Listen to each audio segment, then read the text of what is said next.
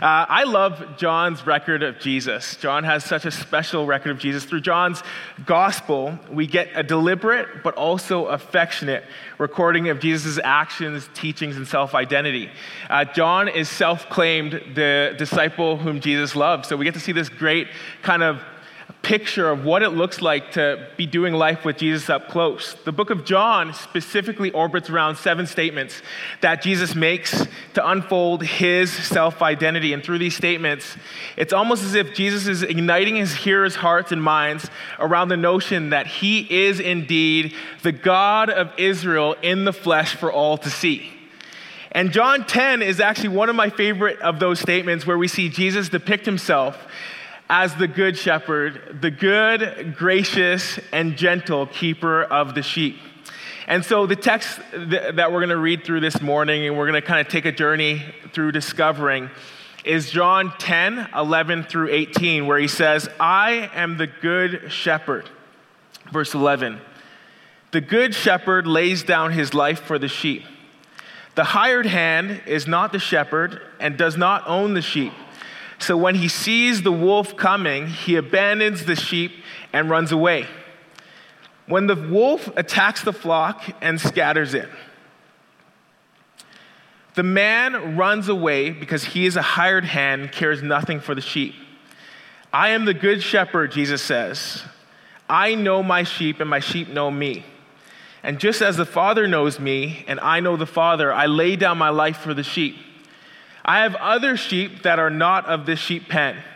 I must bring them also. They too will listen to my voice. There shall be one flock and one shepherd. The reason my Father loves me is that I lay down my life, only to take it up again. No one takes it from me, but I lay it down of my own accord. I have authority to lay it down and authority to take it up again. This command I received from my Father. So as we read this text, there are a number of questions that bubble to the surface, but the question that we're going to spend a majority of our time kind of uncovering is, can this shepherd be trusted? Can this shepherd be trusted? And to answer this question, we are going to address the following as seen in the text: the character of the shepherd, the intimacy of the shepherd, and lastly, why this shepherd can be trusted. Let's pray together. Lord, I thank you so much for who you are. I thank you that you're present here. Thank you that you're preaching here. Thank you, Lord, that we can find comfort and delight and hope and guidance in your word. We stand on Scripture in this moment and we say that, Lord, thank you so much for giving us a framework for truth. In a cultural moment where truth becomes more and more difficult to locate, Lord, you stand and you say, follow me, follow me. For in following me, you find green pastures. In following me, you find a restored soul. In following me, you can actually stand as light in the midst of darkness. I pray, Lord, that we would find joy in the goodness of your love. In Jesus' name, amen. It is evident to me that both religious and irreligious are on the hunt for a right-fitting shepherd. People look to influencers, substances, specific ideologies, their family unit, and even their careers in search for a home for their ultimate affection, security, and comfort. But what we see time and time again is that the things that we try to put our weight on, like career and family and influences, were not actually meant to carry the ultimate weight of our reliance. Jason often says we put weight on things, and oftentimes when we put that weight on things, they crumble. But Jesus was actually the only one who was meant to carry that weight. And in this text, what we see Jesus doing is providing us a better option, something that can actually withstand, or should I say, someone who can actually withstand the weight of our reliance. In verse 11 through 13, we read that Jesus says, I am the good shepherd. The good shepherd lays down his life for the sheep. The hired hand is not the shepherd and does not own the shepherd. So when he sees the wolf coming, he abandons the sheep and runs away. I'm just being paid for this. I don't actually have a vested interest in this. I'm just running away because this no longer serves any advantage to me. Then the wolf attacks it. attacks the flock and scatters it. The man runs away because he is a hired hand and cares nothing for the sheep. First, we meet the character of the shepherd. Jesus punctuates this by contrasting the good shepherd and with that of the hireling, or what I like to call the bad shepherd. I'm going to take a moment to do a bit of heavy lifting and bringing us through what Jesus is referencing and the context behind the good shepherd and what his audience would have known to be the shepherd and shepherding as a trade in general. The culture to which Jesus was speaking was an agrarian society where people understood shepherds and their role in the context of sheep well. The land of Israel was full of shepherds and sheep. Many listeners would have been able to reflect on very practical and localized examples of personal experience shepherding, or a close relative or close friend being shepherds themselves.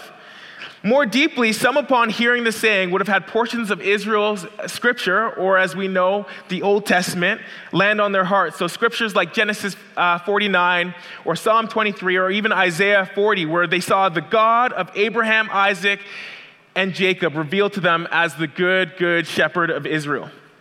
Also, the audience was not likely strangers to the dark side and practical realities of this trade of shepherding. One biblical author speaks of a shepherd rescuing 2 legs or a piece of an ear out of a lion's mouth. Another biblical king shares with his predecessor and father-in-law how when he was keeping his father's sheep, he had to battle with lions and bears. And yet another prophet in the Bible speaks of the crowds of shepherds being called out to deal with a lion. Further, the legal portion of the Old Testament explained in Exodus 22:13 that if the sheep be torn in pieces, let the shepherd bring a piece for a witness. In other words, shepherds were held accountable. If the sheep was killed or injured, they had to answer for that to the ultimate owner. You literally had to bring a piece of the sheep to prove that it was an animal that caused the sheep's death and not just your negligence. In the Mishnah, which is the first major written collection of Jewish oral traditions, it states that an interesting provision that if one wolf attacks the flock, he is required to defend the sheep. The shepherd is actually required to defend the sheep. But if 2 wolves were attacking the sheep, that would count as an unavoidable accident. That is crazy intense. So if there's 1 wolf, step up your game, bro. If there's 2, fine, okay, you're good. That's an unavoidable accident. There's an old book called The Land and the Book, and it gives an extra biblical look at the gravity of shepherding. The author says this: I have listened with intense interest to their graphic descriptions of downright desperate fights with savage beasts. And when the thief and the robber come, the faithful shepherd has often to put his life in his hand to defend the flock. He says, I have known more than one case where he had literally to lay it down in the contest. A poor fellow last spring between Tiberias and Tabor, instead of fleeing, actually fought 3 Arab robbers until he was hacked to pieces with their knives and died among the sheep he was defending. As we reflect, it is important to know that sheep serve no tangible benefit to the shepherd. Yes, we can argue that you can monetize the wool, but at the end of the day, it was often the shepherd that walked away with the shorter straw. And so for me, as I look at this text, I realize that shepherding was more of a calling than an occupation, more of an honor than a chore. William Barclay, in his commentary on this passage, affirms this. He says, a real shepherd was born to the task. He was sent out to his flock as soon as he was old enough to go. The sheep became his friends and companions and became second nature. It became second nature to think of them before he thought of himself. But the false shepherd came into it not as a job, or not as a calling, but a job, but as a means of making money. He was in it simply and solely for the pay he could get. He had no sense of the height or the responsibility of the task. He was only a hireling. He was only a hireling. So Jesus was speaking with a world that was well acquainted with the trade of shepherding and an audience well acquainted with the difference between a good shepherd and a bad shepherd. So now now that we've done our research, we've done the heavy lifting, we see that Jesus' audience would have known a shepherd to be a fierce protector, a loyal friend, and a nurturing guide to his sheep no matter the external circumstances. And we see that this is why Jesus juxtaposing himself against the bad shepherd would have been so powerful in this moment. The good shepherd says, your livelihood depends on me, so I'm here no matter what. The bad shepherd says, I'm here as long as your presence bolsters my livelihood. The good shepherd has a vested interest in the sheep beyond mere utility or economic value, whereas the hired shepherd says, the moment crisis hits or you become more of a burden than a benefit, my job is done. A lot of us have become so bought in to modern day bad shepherds with pithy sayings and strong brands, but as we saw throughout this period of crisis and unpredictability over the last 2 years, when we needed the intimate care and presence of a good shepherd, they were nowhere to be found. As much as he is well articulated and provides compelling cultural commentary, Jordan Peterson wasn't there for us. Oprah wasn't stepping in, leading us through the pandemic. Joe Rogan wasn't wiping dry our silent cries. Joe Rogan definitely wasn't wiping our tears. Bill Maher wasn't talking us through anxiety. The TikTok and Instagram algorithm wasn't giving us a framework for dealing with our missed expectations. A lot of these people and tools mentioned aren't inherently bad. Some of them are actually really helpful. But they should not be trusted with our heart's attention and spiritual formation. Do you notice that all of these modern shepherds I use vary in respects to the political spectrum? Because some of us, it's so funny, some of us have abandoned our key sources of Christian community in the season and allowed these bad shepherds to polarize us against our friends and families. But what we find in Jesus is a shepherd with no political home, not leading us to a side or an agenda, but ultimately leading us to salvation and our ultimate well-being. He leads us and cares for us because there's something he gets from it, but simply because it is in his nature and in his character to serve us in the bad and in the good. He shows us in times of hardship that he is not a cosmic opportunist who's in it for our tithe money or our Sunday hours, but he's in it for us, our livelihood and our flourishing. The Good Shepherd says, in times of crisis, when everything else is failing, when all that you have worked for in life is washed away, I am here and I am not leaving. But the challenge is this. It is true and believable cognitively that Jesus is indeed the Good Shepherd, but we still often live as if he's the third or fourth option up against the litany of shepherd choices that culture presents. Sometimes we put our confidence and allegiance in these shepherds that actually have no vested interest in us. It looks like they are doing something for us, but in actuality, we're actually doing all the work for them. Think about careerism. Think about money. Think about influence. All these things that promise a return but always turn up void. Time after time, we give ourselves to these false shepherds just to realize how untrustworthy they are. And Jesus says this, I am the good shepherd. Come to me for protection, security, and fulfillment. You can trust me. It becomes clear that we can discern the substance of a shepherd by what they do when there's nothing to be gained. No votes, no subscriptions, no YouTube watch hours, no social or political gain, no protection or convenience. As a matter of fact, the substance of a shepherd and his posturing towards a sheep is actually best seen in adversity. Jesus was explaining that this shepherding was a part of his nature and character, and he would remain no matter the weather or challenge. Rain came, wind blew, and the shepherd stood with his sheep. Isn't this good news? Isn't this the greatest news of all? And this is indeed his character. It's the character of God. We talked about the comfort of the shepherd. But I want to talk about now the intimacy of the shepherd. Jesus continues to say in verse 14, I am the good shepherd. I know my sheep, and my sheep know me. Just as the Father knows me, and I know the Father, I lay down my life for the sheep. I lay down my life for the sheep.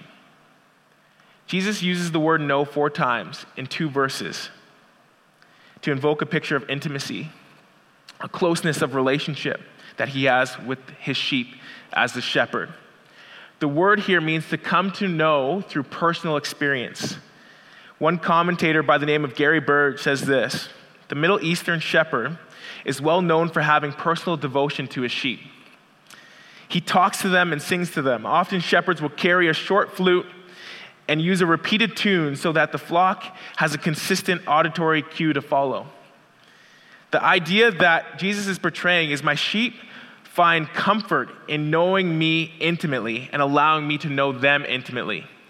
There's this thing growing up that my dad would often do. It was like this celebratory cadence where he would say hip, hip, hooray, but he would just say hip, hip, and then like pause so that I can say hooray. And he would do this in these celebratory moments, and he'd say, maybe let's try it together. Hip, hip. Okay, that was lame. Hip, hip. Okay, one more time, because I don't love the hype of this moment, but I think we just need to do it as a community. Hip, hip. Awesome. And this became a celebratory beckon from my dad that I became all too familiar with. I associated deep feelings and emotions and joyous memories with this hip, hip, hooray cadence that were far deeper than the cadence itself. So Christmases, celebrations, and other special moments would seldom go by without my dad repeating this exclamation. It was a tone, it was a pitch, it was a cadence that I knew. I knew it like intimately. And years had gone by, and it had been a while since I heard that cadence. Until his birthday a few months ago, when I watched the video, because I'm not living with him in person right now, he's in Ontario, but I watched the video where he was opening presents, and I saw him sit around a table with family and friends, and he said, hip, hip, hooray. And for me, I almost felt like this deep, felt like I was flooded with emotion. The memories came flooding back, and I was struck with emotion. Memories of all the times of joy, all the times of celebration, the Christmases, the birthdays, the graduations. And in this moment, I realized the deep comfort and security I found in this familiarity. In other words, the closeness of our relationship was where I derived a measure of comfort. I knew my dad, and my dad knew me. His voice became a soothing mechanism for me, even as a man grown up in his late 20s. I can hearken back to the memory after memory where I heard my dad repeat this cadence. And I believe that this is the very image that Jesus is bringing to the forefront of our imaginations. But Jesus' intimacy goes much deeper than just making us feel good and comfortable.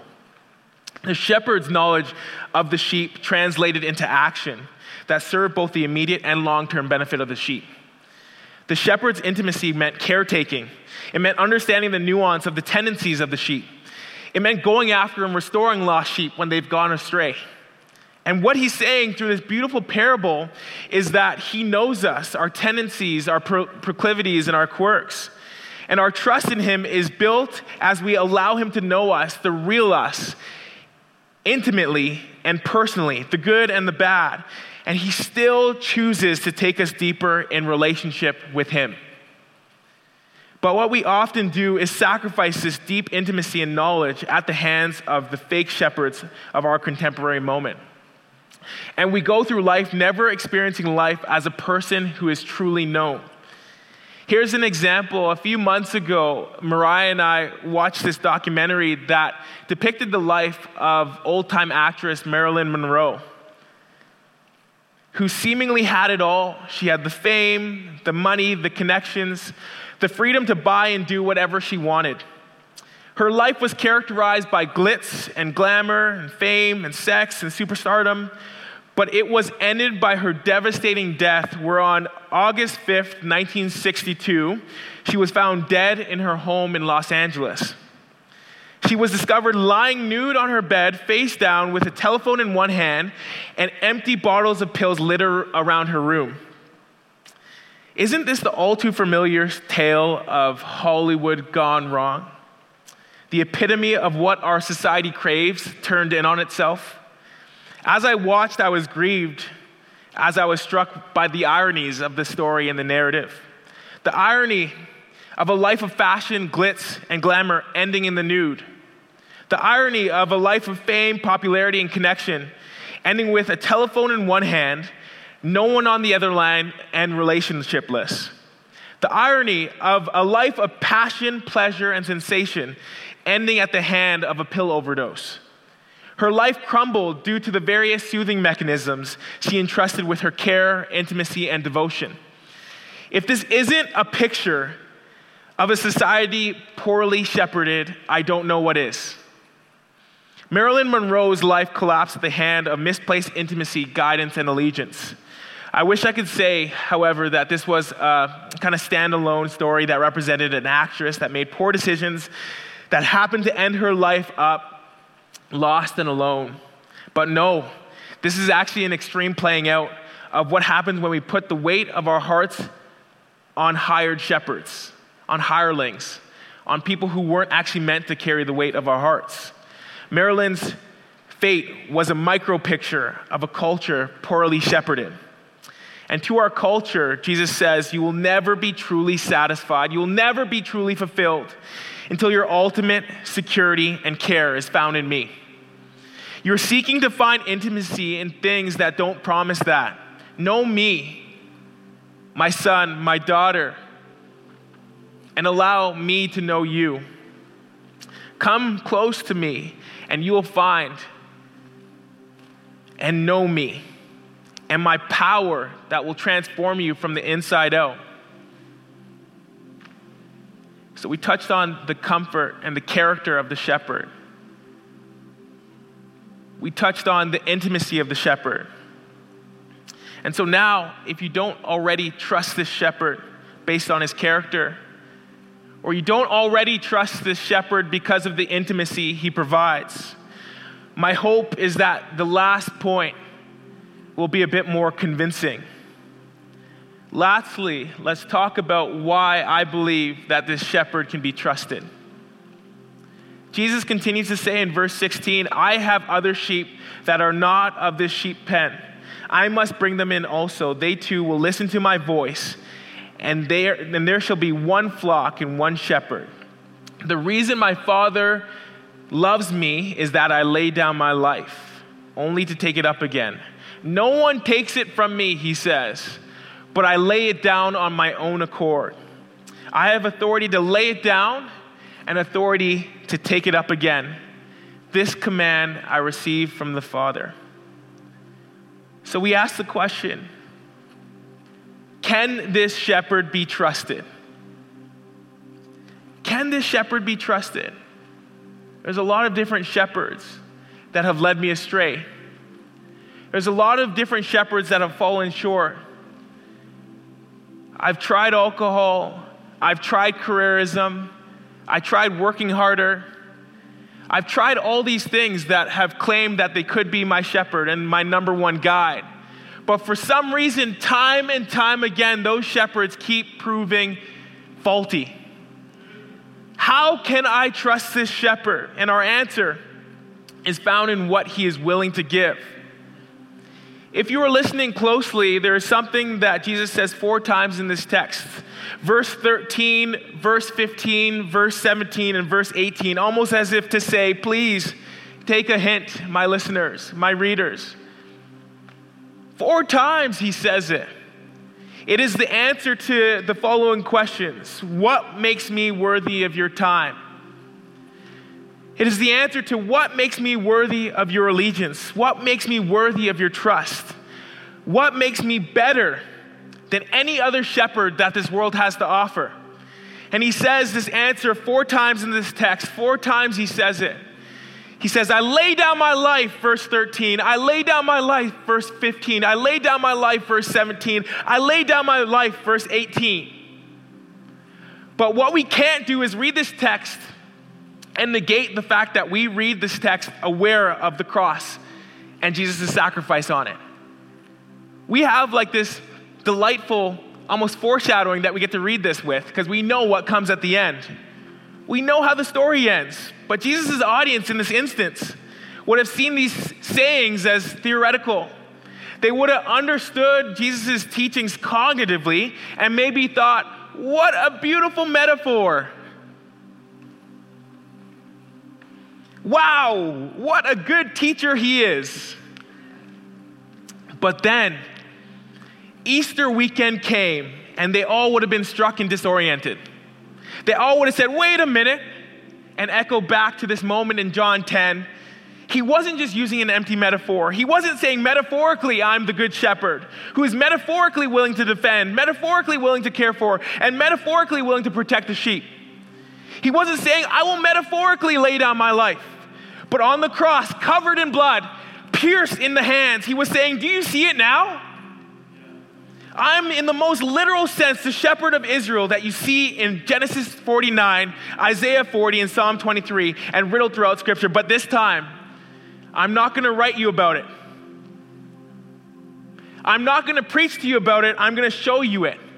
And then that good shepherd, standing before all his sheep, hangs there on the cross and says, as a shepherd, it's not the time anymore for me to lead you with a wooden stick. I'm now going to be nailed to it. How can you trust me, you ask? Why am I worthy of your trust? Why am I worthy of your heart's attention? This part I always get emotional. When we talk about Jesus, why is he worthy of our trust?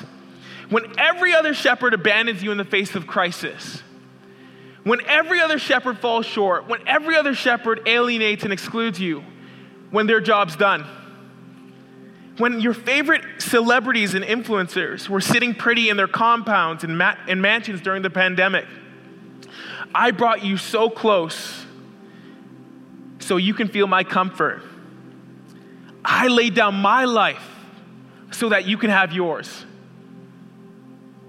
There was this interesting moment in a GQ interview from 2018 with Helen Lewis, where Jordan Peterson felt awestruck by the chaos of our culture and the problems that feel unsolvable in society.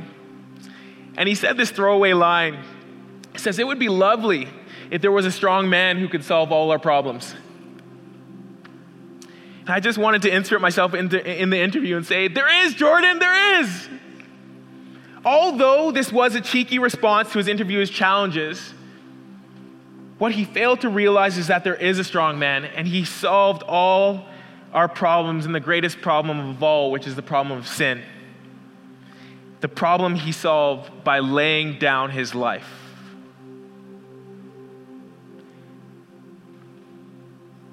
He became sin who knew no sin so that we could become the righteousness in Christ Jesus. And so there's two ways to respond to this. The first way is individual, and the second way is communal. And we're just going to take a moment. Individually, I want to invite us to allow the Holy Spirit to do the work that only he can do. Allow him to bubble to the surface that which you put undue security in, and that which has served as a bad shepherd in your life.